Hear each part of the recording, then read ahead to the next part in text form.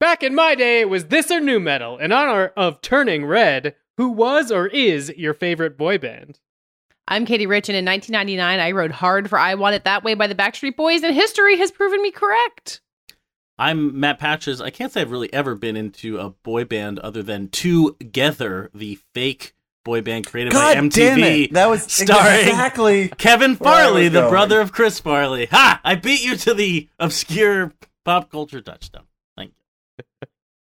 Hey, it's me, David the Seven, and according to my music app, the answer is the Jackson 5. And I am David Ehrlich, and now that Patches has so Living my rudely shadow. stolen the correct answer, I will pivot to the song Pop Goes My Heart for music and lyrics, whatever Hugh Grant's band is called, or group, I guess band is too fanciful a word. Iconic song. I believe written by the late Adam Schlesinger. High probability which, of that. Yeah. What a talent that guy was. What a loss. Anyway, lovely song. Great movie. Starting, ignite, starting, reset, starting, ignite, starting, reset, starting, starting, starting.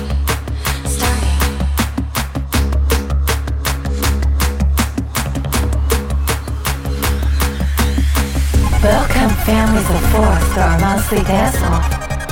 We have over 30,000 families competing tonight. Are you ready? Stay in sync. Hello, and welcome to Fighting in the War Room. It's episode 383. It's Pandemic 103. It is the week of Wednesday, March 9th. That's the day that in 1959, Barbie made her debut at the American Toy Fair in New York. I think Toy Fair in 1959 was more chill than the Toy Fair that we all experienced at various points in our Certainly careers. more drinking on the floor than was allowed. Definitely I would imagine. whiter and more male. Have you been to probably. Toy Fair recently? It was pretty male. There were It's got to be less white now than it was then. Like, it just has to be. bloggers of the 1950s roaming the booths for scoops. Hey, is this our first look at Barbie? Is she in the movie? Oh, jeez. Is she in a Is movie? she in a movie? Like in 1959, toys had anything to do with movies. Hardy hard. Just TV shows, probably. All right. Hello. My TweetDeck column is just a picture of Talenti pumpkin pie gelato, which I gotta admit looks really good. This is from Nepperbird tweeting at David, and now I see it. And that's the kind of listener feedback I'm looking for. Obviously, anyone who's going to take the time to... I guess, actually, if anyone who buys Talenti on my recommendation, the pumpkin pie flavor, might feel compelled to weigh in. So maybe it's not just the people who feel most strongly, but truly every response we have gotten, either in our reviews or on our Twitter, about Talenti's pumpkin pie ice cream has just been like a 4-star rave. Well, are any of our reviews as good as this picture of Talenti pumpkin pie gelato? All right, some of our reviews are. I don't know if any of our episodes are. Oh, no, that's what I meant. It's reviews. We do have one new review, if that's what you're trying to make me segue into. Yes, great. it is. I know that's this part of the show, but it was hard to understand if that's what you wanted from me in that situation. We have one new review on the iTunes store. I'm not sure if Dave has any in the emails, but it's from Manleye.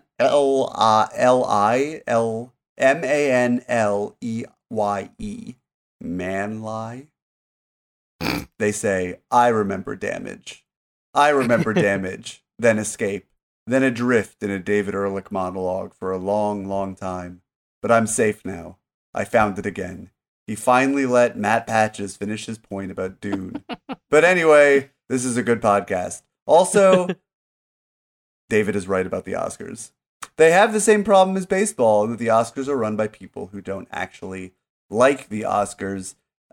Too true, man, L.I. And unfortunately, we're recording this on Monday night, March 7th. I was just reading a report from The Hollywood Reporter that suggests, after all the Oscar nominees got together at their luncheon today, that the Academy's governors are not blinking on their plan. So at this point, I can only hope that because the pressure and people Steven were resigning, Spielberg said, and "Fuck Steven you." Spielberg, Guillermo del Toro, everyone else just said, "Suck a If fuck." Steven Spielberg could get asses in the seats and eyes on the broadcast, then maybe they'd listen to him.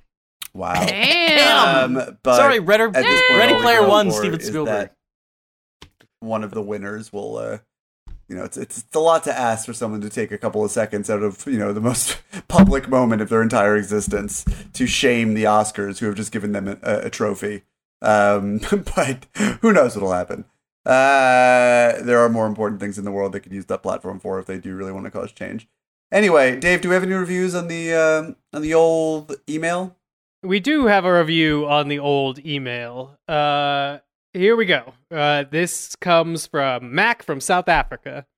Who writes, I got put onto the podcast a few years ago when Katie guested on the Pan episode of This Had Oscar Buzz, where she excelled at the Garrett Hedlund versus Charlie Hunnam versus Jai Courtney versus Aaron Taylor Johnson versus Boyd Holbrook game. Ever since then, I have been an avid listener and fan of all four of you. I especially love David being harsher than I am willing to be for fear of seeming crotchety. Thankfully, David wears crotchetiness as armor. I've always loved taking recommendations from the pod, but a few months ago that backfired disastrously. I'm in university representing for the Gen Z listener base, but due to the pandemic, I watch lectures and write exams from home. In order to put myself into a serene headspace, a half hour before one of my final exams, I decided to watch an episode of The Babysitters Club on Katie's recommendation. Yeah. To my dismay, this was the episode in which one of the titular babysitter's grandmother passes away. Anyway, cut forward 30 minutes and I'm a weepy mess with tears staining my exam answers. Thankfully, I passed the exam, but if I hadn't, the blood would have been on this podcast's hands. That being said, I would fail an exam anytime for one of my favorite podcasts. Wow. High praise. 5-star I review. wonder, what was this listener's name? Mac. Mac. I wonder if Mac knows my high school girlfriend, Ilza, who's somewhere in South Africa. A little older. Than anyone. When in Gen Z, people I'm ask afraid, that kind but- of question, do they think it's true? Like, do you think it's possible that he knows her, or are you just saying? I do not think it's possible. Are you bragging that you had a would high imagine, school girlfriend, or that she's in South Africa? What is the point of? what is the point? What is the point of anything, Matt? I'm just trying, to make Hey, a guy, connection. I know touched a someone who boob lives in high South school. Africa. Okay, I touched a boob. That's Wow. what I want Okay. to say. I mean, now you're projecting. I'm just Okay, you didn't trying touch a to boob. connect to David our did South not touch a African boob. fan base. David did not. Neither here nor there, but haven't spoken to her in about 20 years because I'm that old. But if you meet someone named Ilsa in South Africa, just tell Get her her I on the say hi podcast. on Tell her a to send us an chance. email. Get on the podcast. If you would like to leave us a review and hear perfectly benign things about my ex-girlfriends scattered across the world that Matt is then going to throw me under the bus for mentioning, go on iTunes, Fighting in the War Room, or sounded like a email us, special Dave, relationship. at what's the email address? fitwr.podcast@gmail.com. Thank you. You the coolin' man, you send you up. Reason coolin' 1992 alright.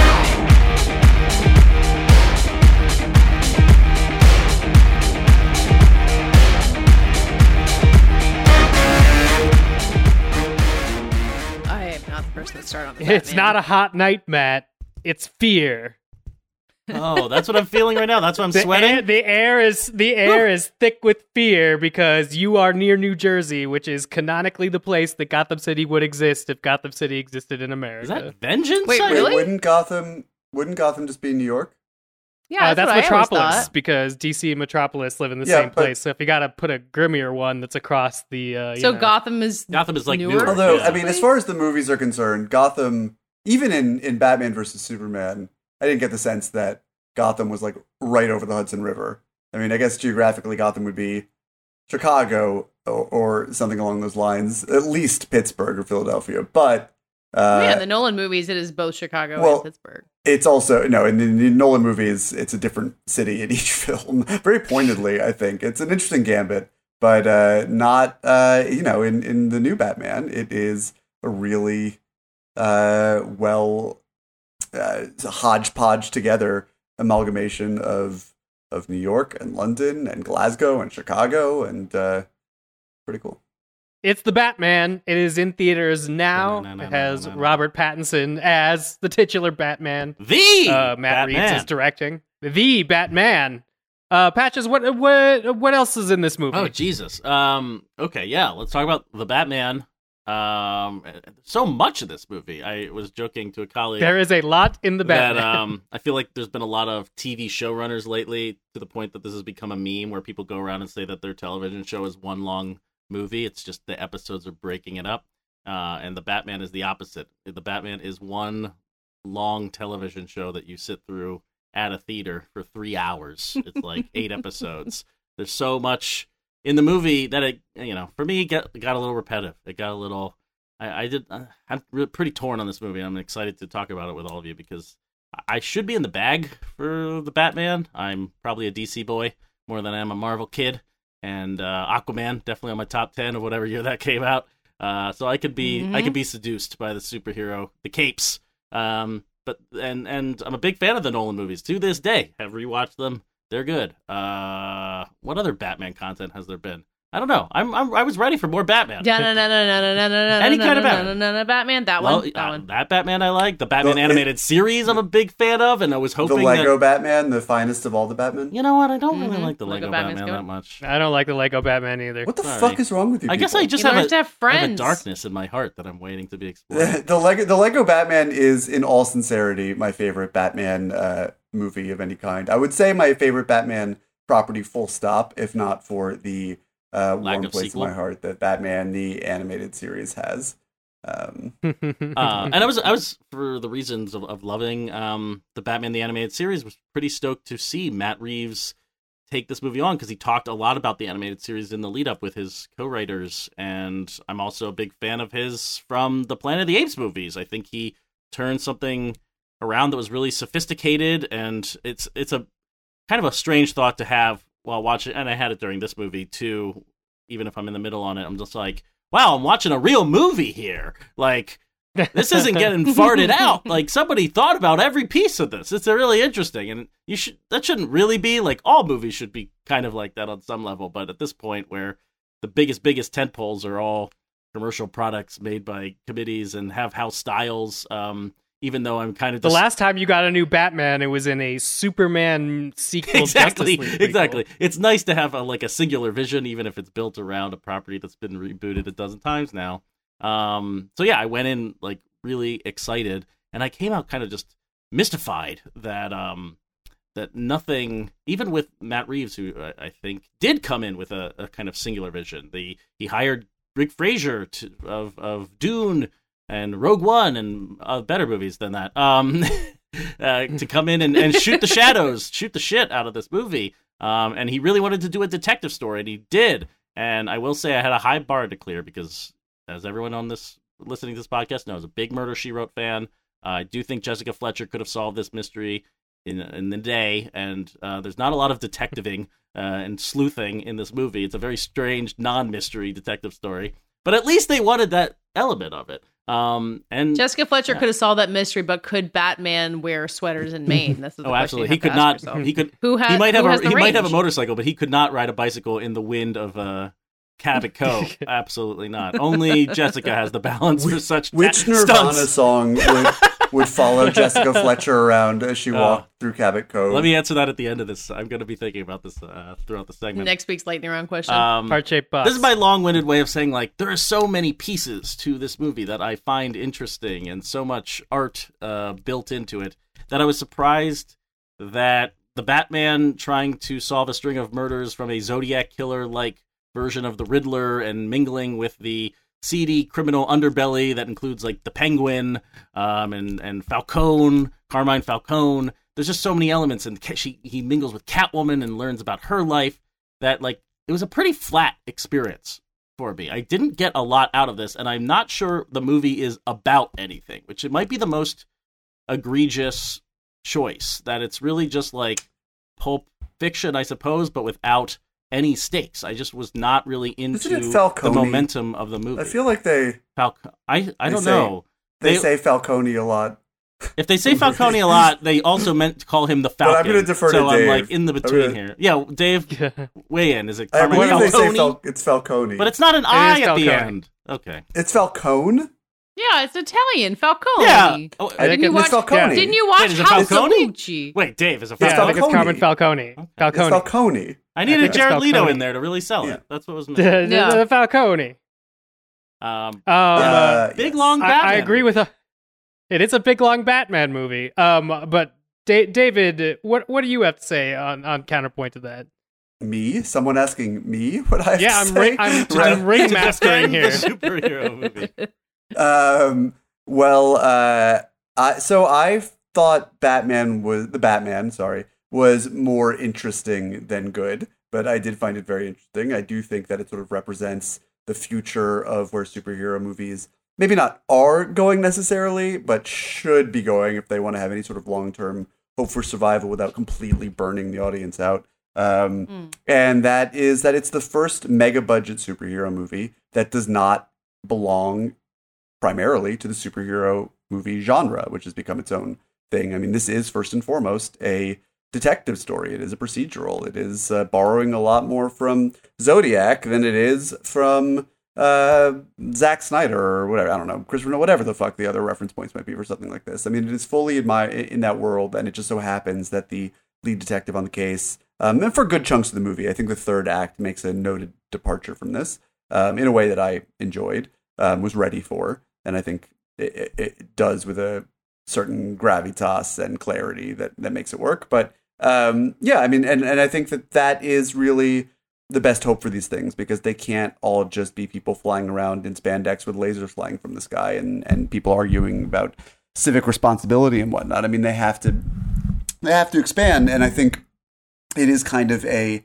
hegemonic thing culturally. Like, the superhero movies have so dominated the landscape that they are now free to sort of colonize other genres, and I think that they need to, in order for the idea of the superhero content to keep rewatering itself in a way. But David, what are you doing to your microphone? I was moving it He's around because it making kept crazy swiveling noises. away from me. Both 'cause of I you think are my horrible. microphone Pat was. just had a fucking No, I clicky didn't. pen, and there's no way I'm gonna Yeah. There's no way I'm I gonna did get not that have a out. clicky pen. Listen, It was we're just a doing normal great. pen you were clicking. No, I don't have a clicky pen. I don't have a pen. No, what were you futzing with? Oh, I have this. What were you futzing with? That's the next mystery for the world's greatest detective to solve. This is not a clicky What was pen. Patches futzing with? This is not a okay. Anyway, I this movie is very long. It is quite plotting. I do think the fact that it commits to an aesthetic that is not just bright and poppy, and that it actually has the courage of its convictions, and holds true to that at all points in the film, even when it would be maybe more convenient or more inviting to depart from it, is commendable. And actually, I do think agree it's with about everything you're something. saying. That's funny, and I don't think this. It's getting like an A. But for I do think it's for about effort something. From you. Okay, I mean, it gets, in the context of a Warner Brothers $180 million studio movie, sure, but it did feel to me like it was about something. I don't know how well it was about it. What was it but, about? To me, it's sort of about a well-beaten topic in film, but the people who are sort of led by their grievances and sort of isolated by their vengeance and their need for reprisal, and realizing, as Bruce Wayne eventually does, that it can't really, nothing can grow from that. That it needs to have some light to point the way forward. And I think that is a simple idea. And Batman is sort of a non-character in this movie. He is kind of just devoid of his own vengeance. No, He Bruce is Wayne really is a nothing more than a non-character. slowed. Batman's everywhere. Yeah, that's what I mean. Yeah. He's a sort of a slowed down. He is the manifestation of a slowed down version of a Nirvana song. He is vengeance. And I think Robert Pattinson is able to He's good in the movie. make that he's a hold lot of on, fun. but there's not much to the How character. do you get an interesting character of Batman without Bruce Wayne? And how Because do you get a need good an Well, I actual mean- pulpy plot. Like, if the mystery was really strong here, I don't think we'd be talking about any of the, like, what is this movie about, or what is it trying to do? Because But we'd there actually be isn't- gripped there by the isn't, mystery. I think what's interesting about the mystery is that That there there's are no never any clues. doubt about who. Well, there are plenty of clues. There is never really a doubt who is behind the murders. I mean, the first scene in the movie is the Riddler killing the mayor. The real mystery, and certainly Batman, really who do you think care left this about- note? Or I should say this riddle. Yeah. And it is pretty uninteresting at times to watch he and Gordon, who's played by Jeffrey Wright, in like full on Westworld, just like what's the Westworld thing that his character says all Arnold, the time, where or- they like makes him do things? That doesn't mean anything to me. That doesn't look Yeah, like anything no, to there's me. like a lot. Yeah, there's something along those lines. But he's basically just in that robotic like helper mode, and it's a shame because I'm sure Has Jeffrey it's a- Wright been in a Batman movie before? No. Or am I just thinking of him on Westworld and in the Bond movies? I just Yes. feel like yeah, but maybe like I've Felix just Leiter known that he even was playing has- Commissioner Gordon for like years. His Felix Leiter has an edge to him. It's just even if it's just like, "Hi James, like here I am." In Yeah, no, Jamaica. he's got a Like, huge there's- scene in No Time to Die. He's good in those. Yeah, and here he's just sort of a foil for It's like that thing that people play tennis with. It's like a backboard or whatever they call it when they're just playing by themselves, just to like hit the ball back and keep the scenes going on.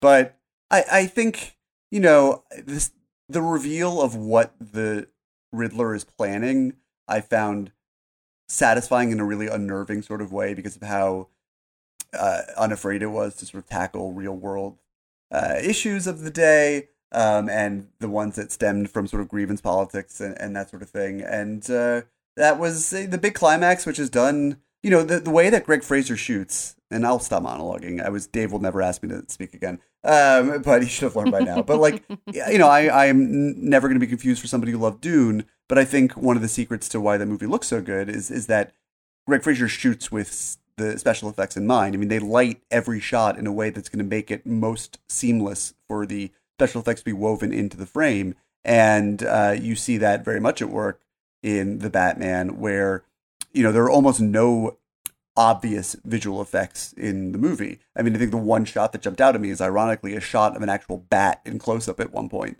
that I was like, oh, that's fake. But everything else is super organic. And then when you have this big third act climax at the Gotham equivalent of Madison Square Garden, and there are things that are obviously, of course, that have been augmented digitally, your brain, your eye are at that point so in sync with what you're seeing on screen that you don't really question it, and you imagine It's Robert also just a Pattinson terrifying on top of scenario. the It is flood. Yeah, Roland Emmerich-esque. so I think there's a lot of things that this movie does well. I appreciate it most when it wasn't leading into the Batman of it all. I hated a certain cameo at the end, but it sounds like that might not lead to future world building. I don't know. I was net positive on it. I take this any Fascinating. day. A strong monologue from Spider-Man you. Far From Home. A strong monologue from you. I don't know what you really liked about it.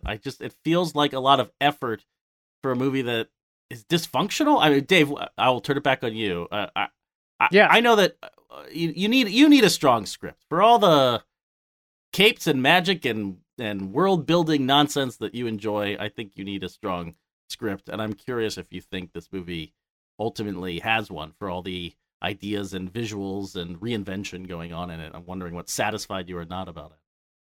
Yeah, I think so. I mean, this feels the most like the Batman movie that people wanted from like the 80s run of comics, and everybody thought Zack Snyder was going to deliver that, but he missed the point of both the older Batman and like I think the younger Frank Miller-esque Batman that we have here, which is two things. One is like Batman's inherently like goofy, and two is Batman isn't sad. If he was sad, he would do nothing. And the worst parts, even of the Nolan trilogy, is when he seems like he's doing nothing because he's sad. Luckily, he's scheming. But I don't think the Ben Affleck version of Batman ever ran with me because he seemed like much more sad than like this anger, vengeance sort of thing that Robert Pattinson's playing here. Vengeance. Yeah, he's ported a version of Batman, like also through the same thing that Charlie Cox is doing on the Netflix Daredevil, which is about this Batman's more defined about how much he's going to get the shit kicked out of him, and he's going to like get back up and do it again.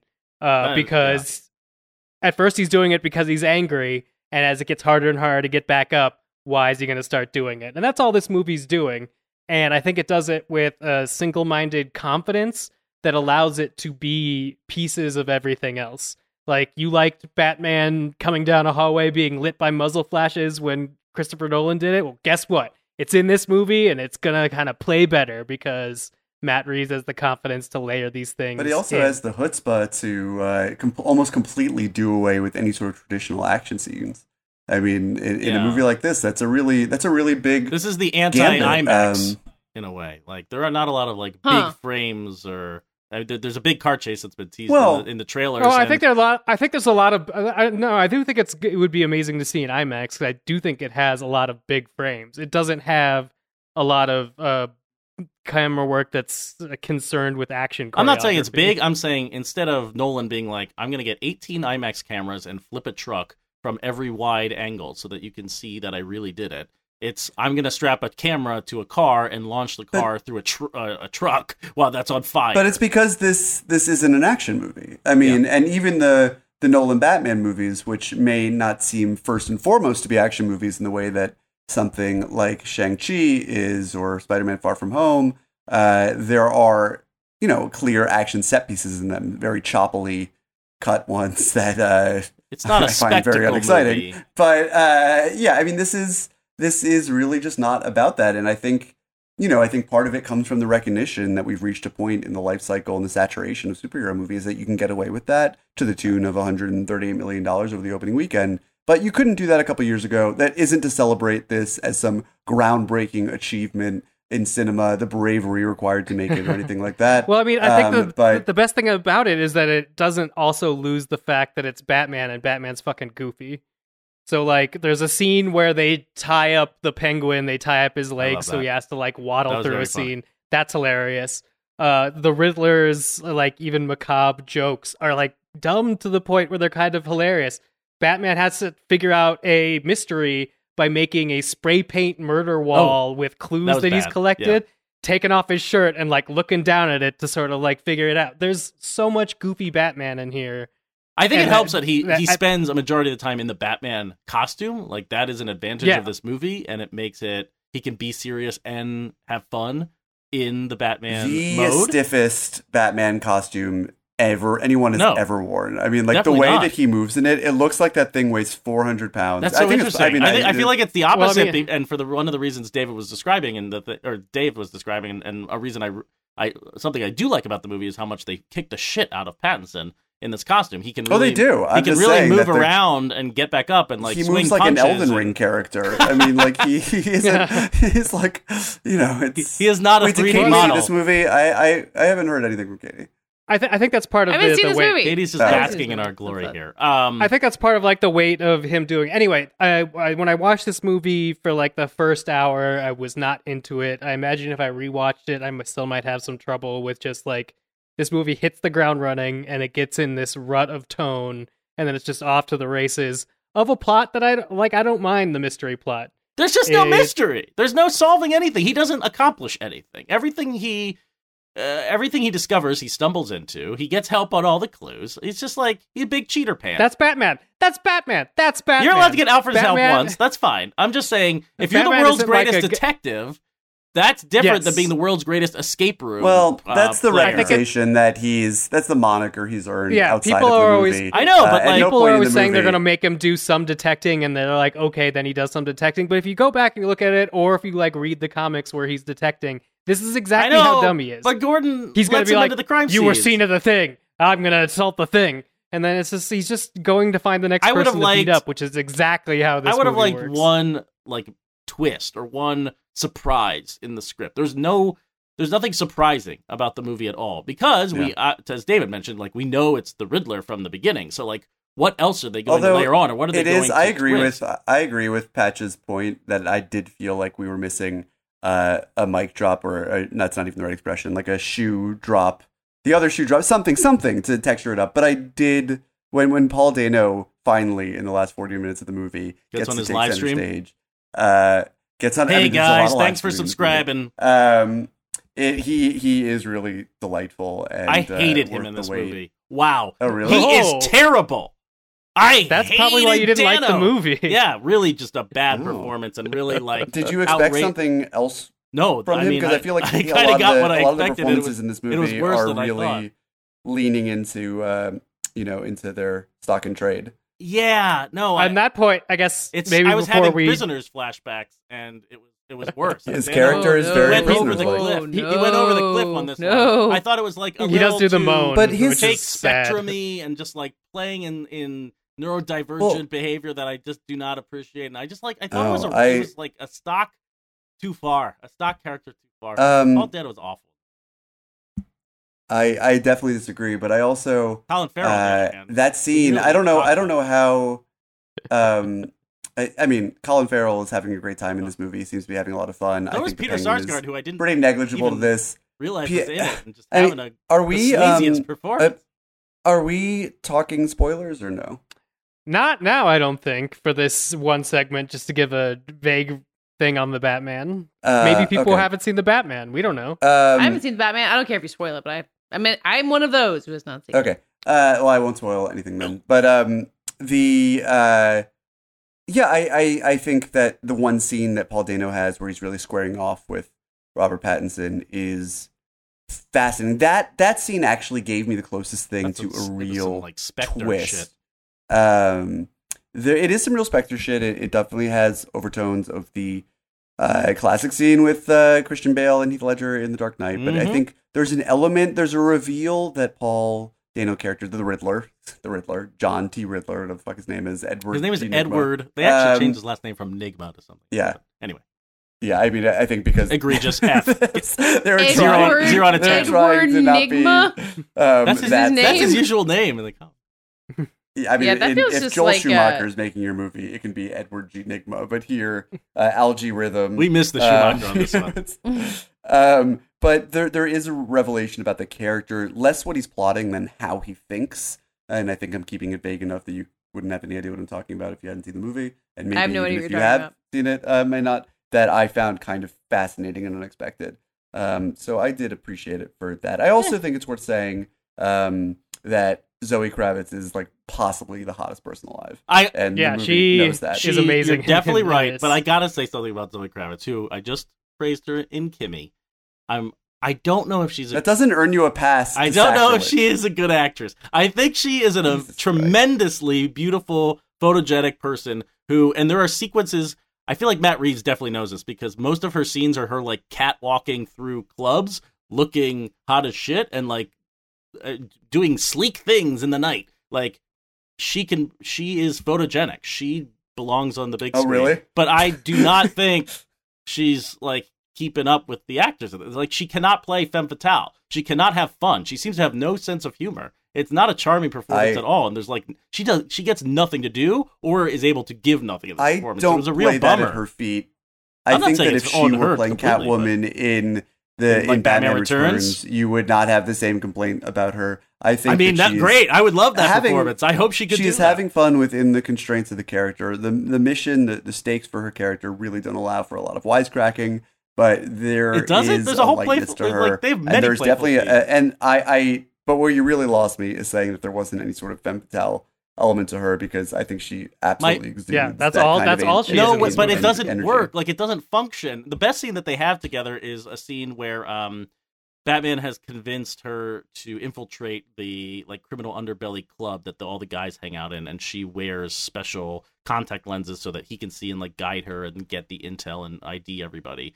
That's the only playful moment in a 3-hour movie. It's like a 5-minute sequence. It's the only time it feels like they have banter. I just found it staggering. But like they do have later moments, and this is where it started getting under my skin how little this movie has on its brain ultimately, which is like 3/4 of the way through the movie, they have a scene where she's throwing around like, Bruce Wayne was white privilege and like should have been using his money to save the city. I'm like, where is this coming from? What is this movie, and why is she being saddled, I guess, with this late game exposition to try and make this movie about something? It was very frustrating. Maybe I should give Zoe Kravitz more credit. I think Soderbergh and Kimmy knows how to use her the personality and her photogenic like quality to his advantage and like this kind of thriller mode. And here it just is like flopping. I don't know.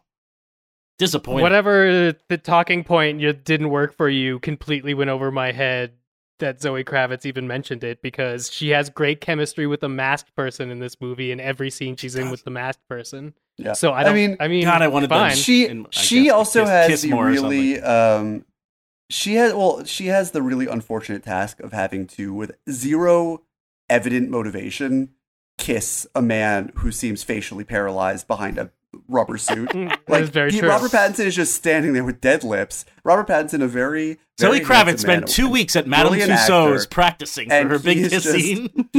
and he is just standing there like he's dead. Yeah, and yeah. she, even though there's been no hint of some sort of sexual attraction because they've both been busy with this very serious shit in fixing Gotham, just decides to plant one on him, and it's just like the movie did not need this. No. And I didn't really believe that in It that was Matt moment. Patch too, just because sitting in the that's- outgoing kiss. Somebody kiss already, And they just God! did it. I thought Pattinson was good in this movie. Katie, you asked us before the podcast if Pattinson's hot in this movie. There is a scene where after he gets just the living shit beaten out of him, he shows up at Wayne Manor or Wayne Underground. I don't know where he lives. He lives in a tower in this movie, I think. I don't think he has a mansion. He lives underneath the bridge. Yeah. Underneath He shows up the and he's bridge. wearing giant sunglasses and like a white t-shirt, drinking coffee like he's completely hungover. And it was it was just like, that is the shot of the movie for me. There's so many gorgeous shadow rainy scenes in this noir like 3-hour epic, and yet the best moment is Pattinson rolling in like he just had a bender or something. It was fantastic. He's a hot rock star. Sounds good to me. Yeah. Is this a better or worse noir than Nightmare Alley? I mean, Whoa. they're very different movies. Nightmare Alley is not a detective story. It doesn't have any procedural No, elements. that's true. I certainly Not as much enjoyed geeking in this the Batman movie as I would have more, liked. But No one eats a chicken? no, I mean, not even the Penguin, who eats his fair share of fowl. I think The in Penguin doesn't even or like something. looking I can't at remember dead what he's eating bodies. in the He original, in the Batman. Don't show me that. But I certainly think this is a more successful movie at what it's doing than Nightmare Alley. But I would rather watch Nightmare Alley again than sit through all 3 hours of this. Interesting. I think it thinks it's doing Zodiac meets Chinatown, and it has as much plot as if you were trying to do that, and that's sort of, where it ends up landing. But Yeah. either way, you could decide for yourself, if you haven't already. This very successful movie is in theaters, and then will be on like HBO Max In like in 45 days or 40 something, yeah. Days, yeah. I'd watch it again. So, I bet you it's great on Batman. TV.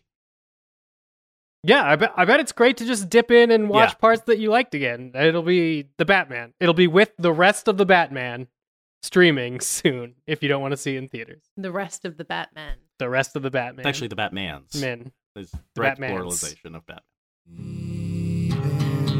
Something in the way.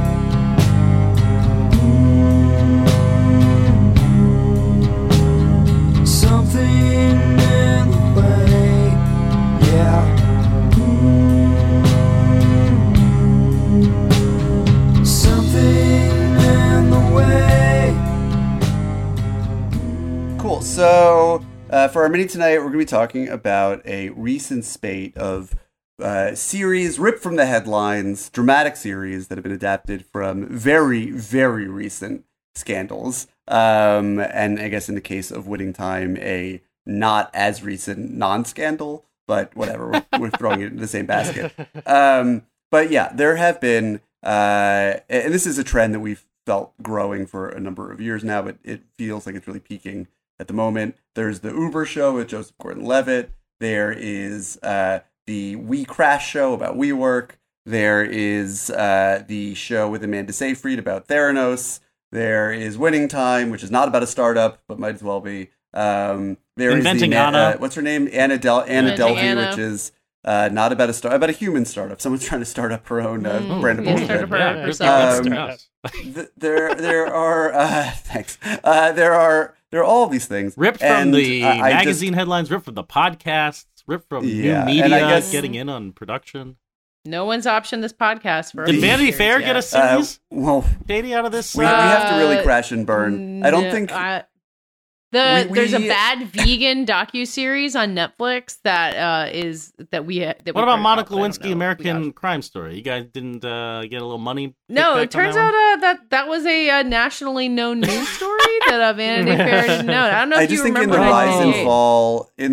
fall, drama of our podcast, like the peak, the most gluttonous episode where we're all just fucking like rolling around in our super yachts and running pyramid schemes is when Newsweek mentioned us as one of the best podcasts of the biggest year. And now scandal of the year. we are in our Yep. we are in our downfall right now. But The reason that we're doing this as a quick segment, the thought that kicked it off, was just that a lot of these series feel like they are not engaging, whereas the Elizabeth Holmes one, which is called something. The Dropout. It's called, The Dropout. The Dropout, right, which I've seen the first 3 episodes of.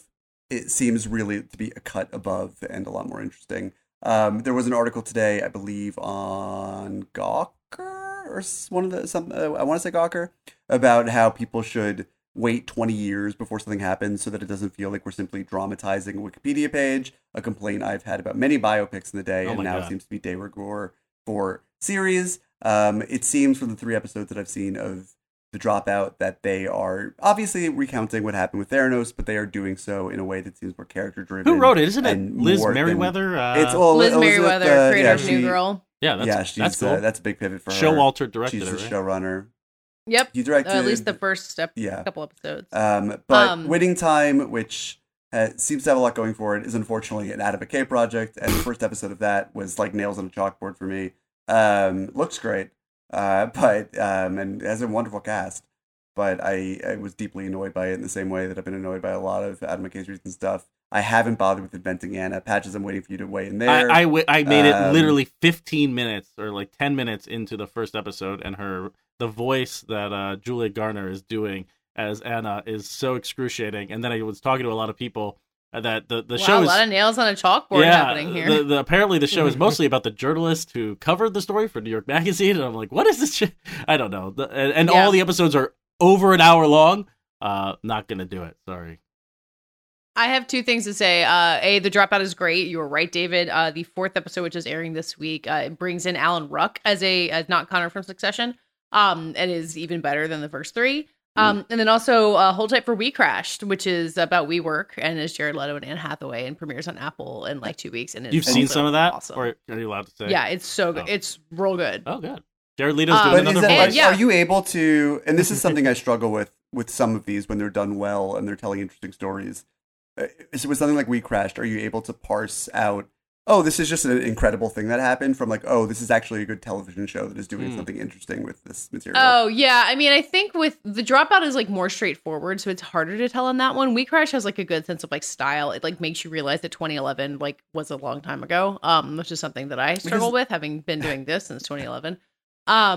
Yeah, I think both of those shows, like, and I've been watching Super Pumped, the Uber show, which feels I don't to me think like does it's nearly as really much just with it. fucking drafting off Social Network too hard from what I've seen, and it's just. I mean, they're literally doing a second Super Pumped season next year about Facebook, so that would make sense. Oh, that seems like a waste of time. Yeah. But I felt just from the it's a waste one of time. episode I saw of it that I was like, there's just a soul missing here. Like there isn't I a think that's driving exactly reason what for it the is. show to exist. no Driving pun intended. reason. Yeah, because the question is Uber. like, why do you want to spend time with these monsters who, like, in like Elizabeth Holmes's case, like endangered people to But also, get what they this want? can't be your And- first Elizabeth Holmes content drop, No, right? I read Bad Blood. Okay. And I saw the Gibney doc. The Gibney doc was great. But also the thing that's interesting about her, though, I didn't It's watch great. the Gibney doc, but like you know what she did, but why she did what she did is still really opaque. Like it's still kind of hard to figure out how it got that far, and like if she really like what she knew and when she knew it. And The Dropout, I don't think has the answers, but it's interesting, and it's interested in meeting her like as a high schooler and being like, how does someone who's just like a nerdy girl in Texas but like wind up running a giant scheme? And it's interested in answering that question. And also, shameless plug, Dave is working on a podcast with me at Vanity Fair about all these shows. Whoa! Hey. It's the new season of Still Watching about Super Pumped, The Dropout, and We Crashed. And you should That's listen coming to it. soon. I'm That's on not it. out yet.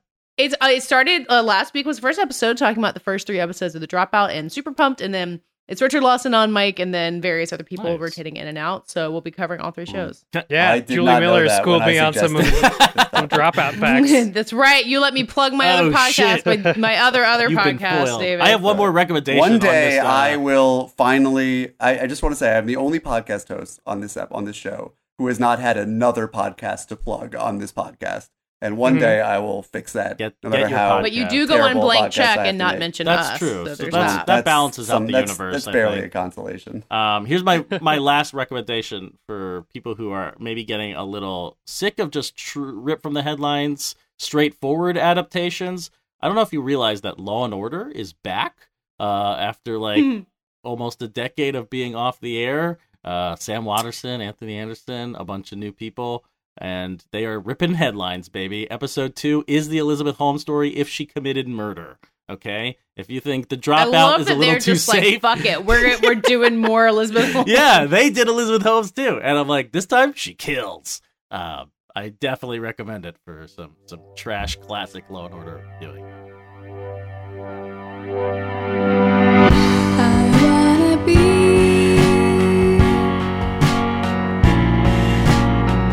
I wanna be. I wanna be just like a melody, just like a simple song. David, we've been tasked with describing the plot of After Yang, which is a moody sci-fi film. I prefer the term cozy sci-fi.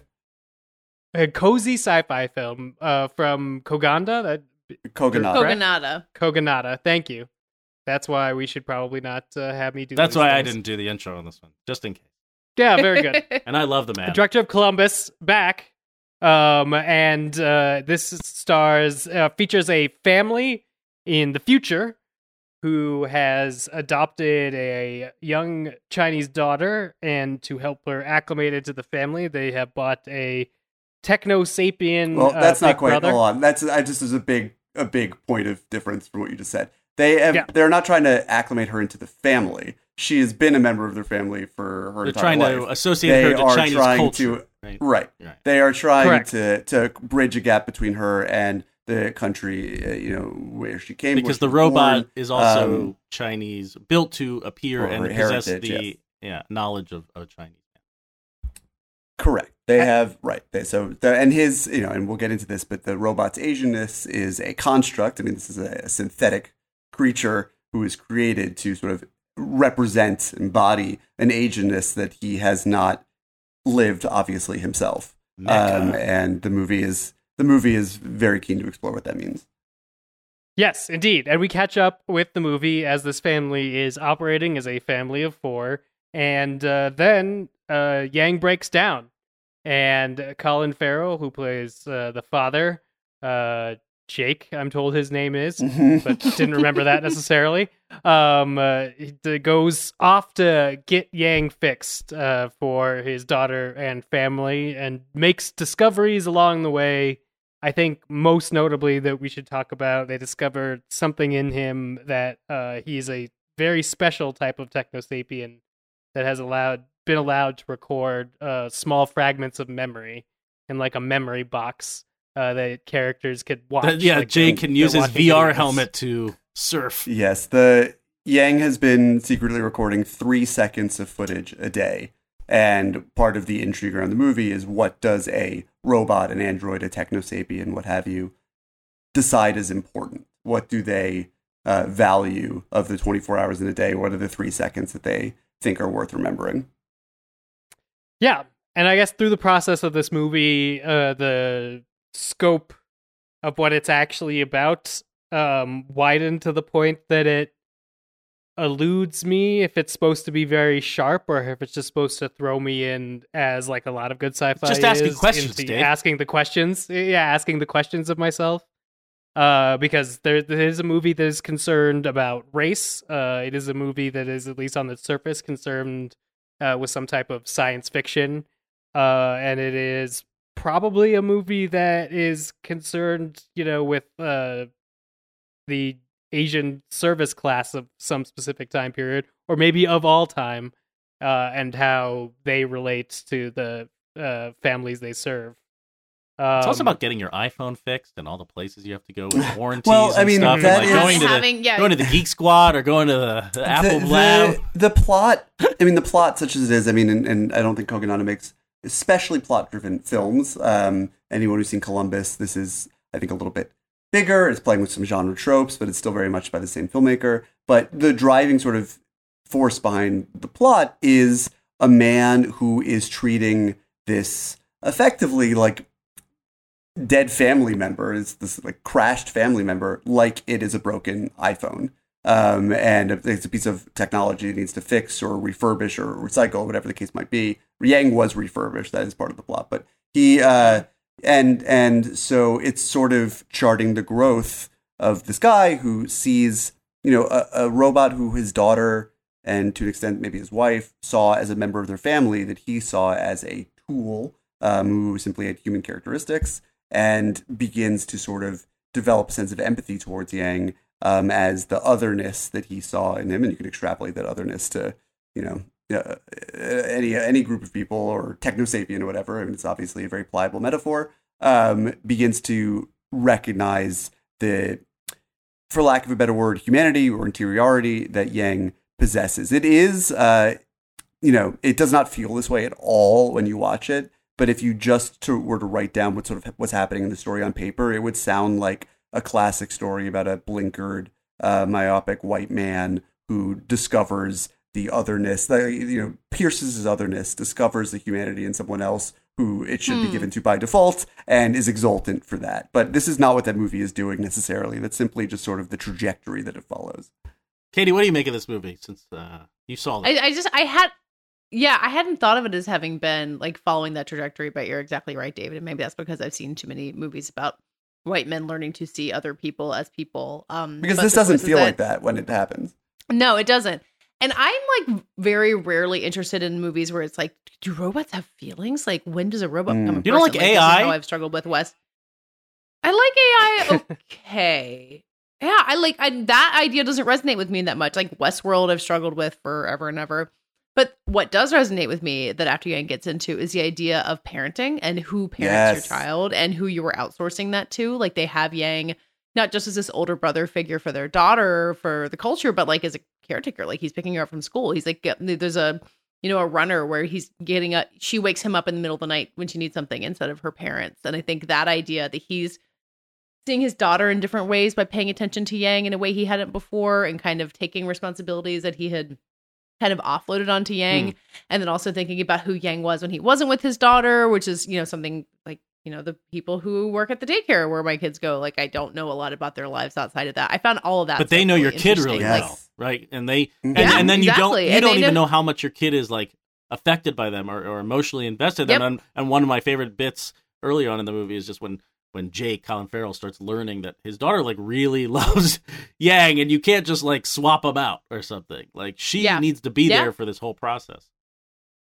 Yeah. Yeah. I mean, it's very much, among many other things, a movie about that feeling of pacifying your kid with your iPhone for a little while as well. I mean, so much of like the dialect of this movie for me is sort of the double-edged sword that technology brings into our lives, into how present we are, particularly for our children and the people that we love, but also in general. The thing that I see as the closest analog to it in my own life is the idea that like I am so grateful that I had a child in the age of iPhones, because the world is happening so fast. Our days are so filled. They're so mission oriented about like getting Asa to eat his dinner and getting Asa changed and getting Asa to bed. It's very hard to sort of stop, take a beat, and enjoy the wonder of your child, particularly, in the middle of these busy weeks. And so I find myself taking videos, and I thank my lucky stars every night that, my wife and I can sort of download, not in the literal sense, but just sort of like take a moment and sort of like download our memories of that day and be able to enjoy them without the chaos of it all. But at the same time, that lens that you put between you and the world, that devotion towards capturing a past or capturing the present in a way that you'll be viewing it when it is the past, does take you out of the present at hand. It may not be a present you're able to engage with all that much in the first place, but it does become about simply preserving these memories rather than engaging in the moments at hand. And it's a really tricky balancing act, and one that I think you're keenly aware of as a parent. And there are a lot of other things going on in this movie, particularly as they relate to race, dislocation, identity, a sort of outsider point of view, of Asian Americanness first and foremost. The broader things that it plays into parenting, into your own distance. Distance is a word I kept coming back to. Your distance from each other, your distance from your kids, your distance from your memories, and then eventually, in Yang's case, your distance from your own conception of self, is very active in this film, and stretched in really interesting ways as the movie goes on. And Yang's memories, because Yang, I mean, the title is interesting. It is not the name of the short story, which was called Saying Goodbye to Yang. this is taking it to a different tense where it's not just, it's focusing on what happens after Yang, where Yang's sort of absence is recognized as a precondition. And so much of this movie takes place, after Yang is gone. And it is about sifting through his memories and seeing the people, and this one person in particular who he had a relationship with. And it takes all the things we've been talking about in some unexpected, not especially, certainly not melodramatic directions. That is not the vibe here. It is very soft and cozy, but really touching. I found very powerful, incredibly delicate and smartly done. And I just feel like everything that I like about it, and everything that you guys are talking about, it definitely I'm in for. And I don't want this to come off as like a criticism of the movie, but every once in a while. Well, I mean, because I'm not sure it is. It's puzzling to me in that it's like a thematic rabbit hole. And even though I've probably seen it most recently of all of us, I'm like trying to scan through my memories of the movie to justify things. So it's like Yang? Or no, like Jake? This movie, Yeah, I don't think there's any time in this movie that we see any children who have been conceived as we would consider them being conceived. It seems like in this place that they live, you either adopt or you adopt or you get a clone. Are you trying to say sex? Dave is getting to something, which is that like the movie's conception of the future hinges on some unknown, and we never find out, it's never really specified, but some major world disaster. Right, because some kids are that cloned, happened. right? Like, well, there are clones, but and then like there's a lot of focus. It's like it seems like there was some sort of nuclear ruin. This is not a dystopian film in the traditional Fan sense. theory! The skies aren't burnt orange. Right, but like there was some sign of sort of reset happened where everyone is wearing very simple clothes and nature is sort of growing around these futuristic cities. There is a tree in the middle of the incredible house where Jake's family lives. Incredible. Beautiful house. Yeah, beautiful it's clothes. a house. I'm trying to remember the name of the architect. It's like Eichler, I want to say. And they Well, I mean, found after seeing Columbus, you're like, yeah, Right. Coconut, he's not going to make it Yes. ugly Love house. that geometry. no. But it's a real house that they found and then renovated for the purposes of the movie in upstate New York. And Wow. it's clear, like, the world building is very ambient. But anyway, Yeah. Dave, go on. But, like, it's clear that something happened that Right. shifted the So way things go. there's this something happened that, could be there just as a side piece. But then, my mind starts going in down the tunnel of like, is this saying, more about who raises children and what that relationship is and how important it is, which is what you guys were talking about from like a caregiver standpoint, is even bigger than that. Is it's everybody, like who is willing to care for somebody based on that relationship, or who needs, actual blood relation, or they're not going to care, something like that. I think the movie eventually gets into. The other thing is Colin Farrell's Jake, they introduced very early on, runs like a tea shop. And there's a very long scene where he explains to Yang how he got into tea and how it was sort of through a documentary of a German guy who was. He's talking about a following- Les Blank film called. What's the name of the movie? And the German guy he's talking about is Werner Herzog, yeah. Les Blank. It's called All in This Tea. Which I did not know it was a real movie. it is. I mean, just to let you guys behind the curtain. I like Les Blank. I love Werner Herzog. I had not seen this film, but when I was preparing to do a Q&A with Kogonada last week, I did a little digging, and I was like, oh, it's interesting because Jake remembers it as a 20th century documentary. He doesn't mention the title. He doesn't know who Werner Herzog is, but he's like this 20th century documentary. The movie was actually made in 2007, and I assumed, like an asshole, that was a deliberate choice, because Kogonada is like a cinephile par excellence. He used to make supercuts and video essays for the Criterion Channel, among other outlets. They're all So you were brilliant. like, in your world, why did this documentary come no, out? I was just earlier like, oh, he's pointing towards Jake's fallibility of memory, and how like even these things that are so instructional to who we are can be misremembered and take on their own lives in our memory. And I made as a passing comment in our Q&A that I thought that was interesting because the subject came up,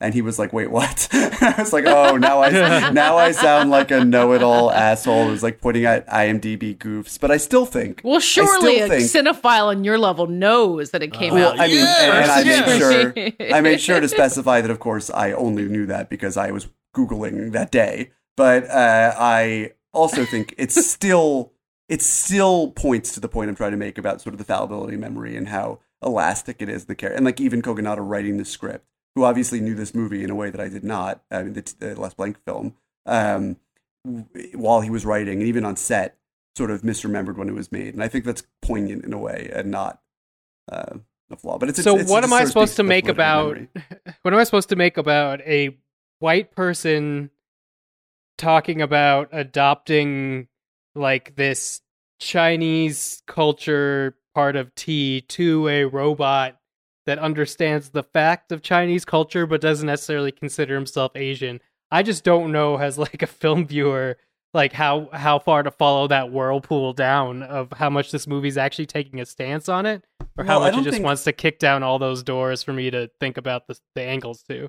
I would be inclined to say that you're thinking about it in the right way, and you make a really interesting distinction and a necessary one. And my feeling is the movie is opting for the latter. I do not think that Kogonada, in his approach to filmmaking, is a particularly prescriptive guy, that he doesn't want you to think of things in a certain way. I think he's more interested in the way that you think about things. He makes movies about the things that we don't see in our lives, sort of the invisibly profound things, the things that we gloss over every day because they're maybe too close to us, like the architecture in a town that is remarkable by any standard, but if you grew up there, the buildings, as special as they might be, would blend into one another. And he extrapolates that same idea into this movie.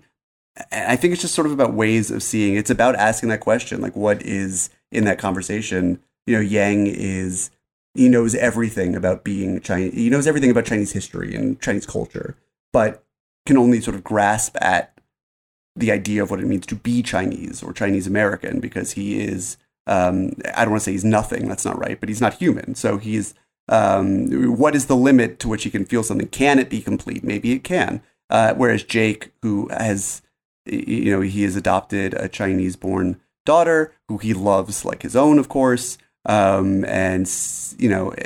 still there's a gap between he and his daughter in terms of, how they identify and where they trace themselves back, that Yang could maybe help him forward.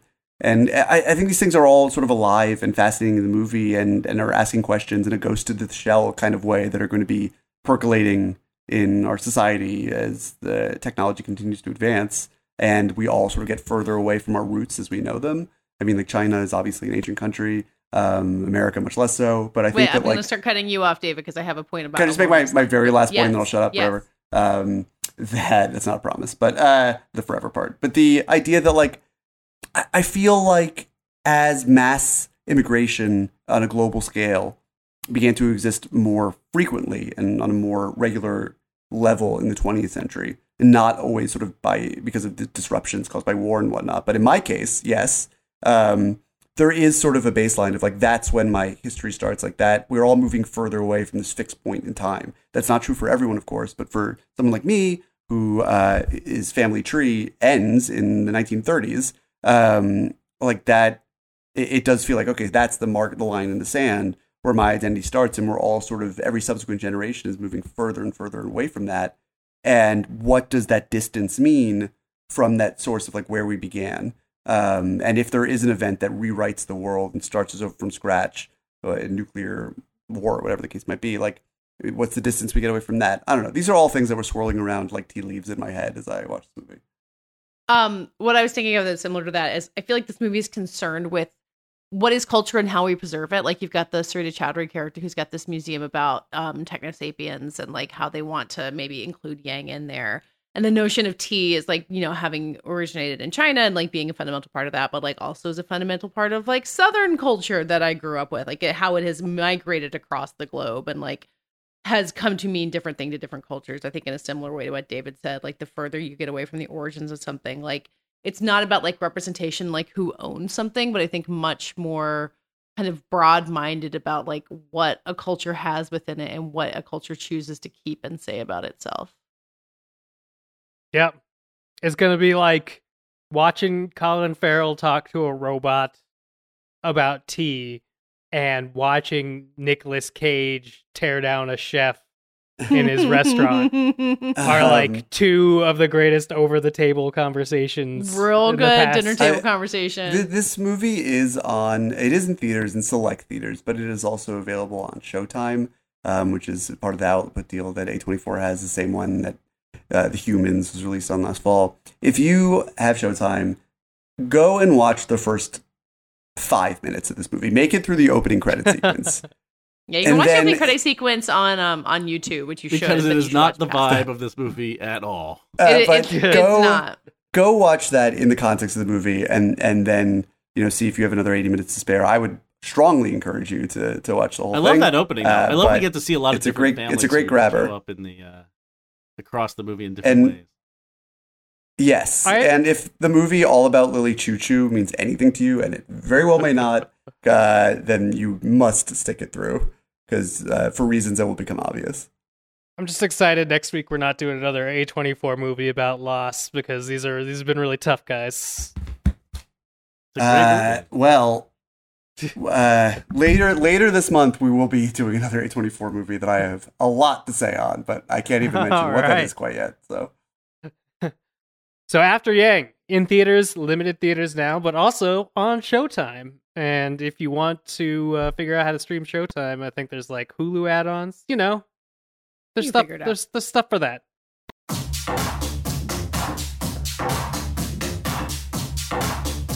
That does it for this week's show. Next week we'll be back. We'll be talking about Turning Red, which, I mean, the Batman posters are red. I'm trying to think of like links between Turning Red and the Batman. I'll keep thinking on it. there's a panda But person I thought- in the movie.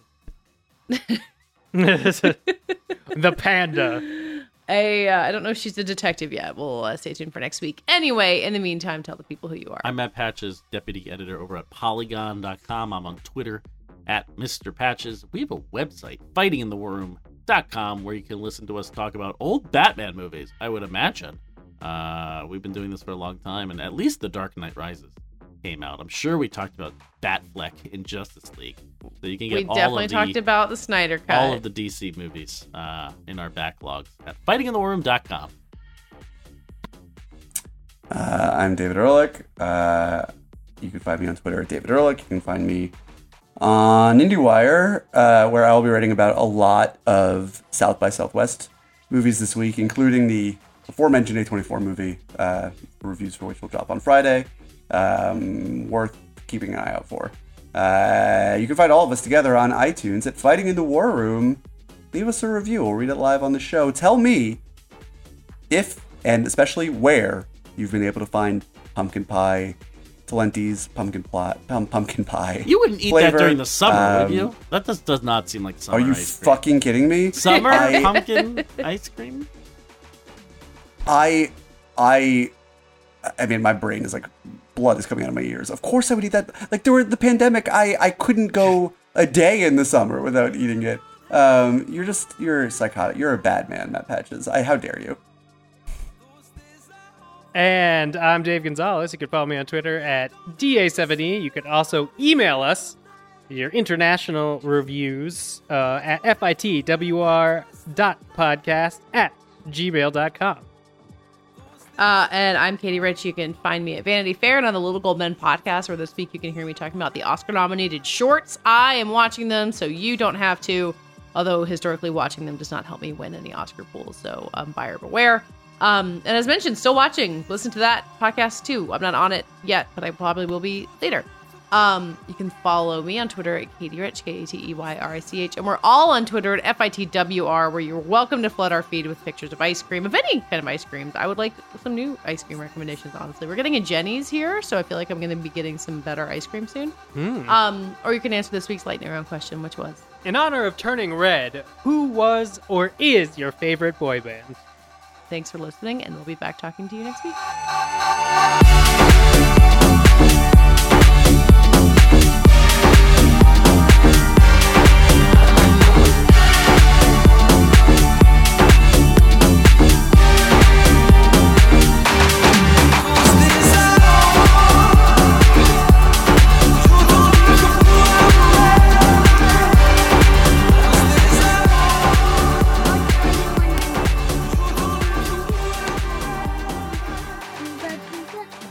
Never lady. I'm done.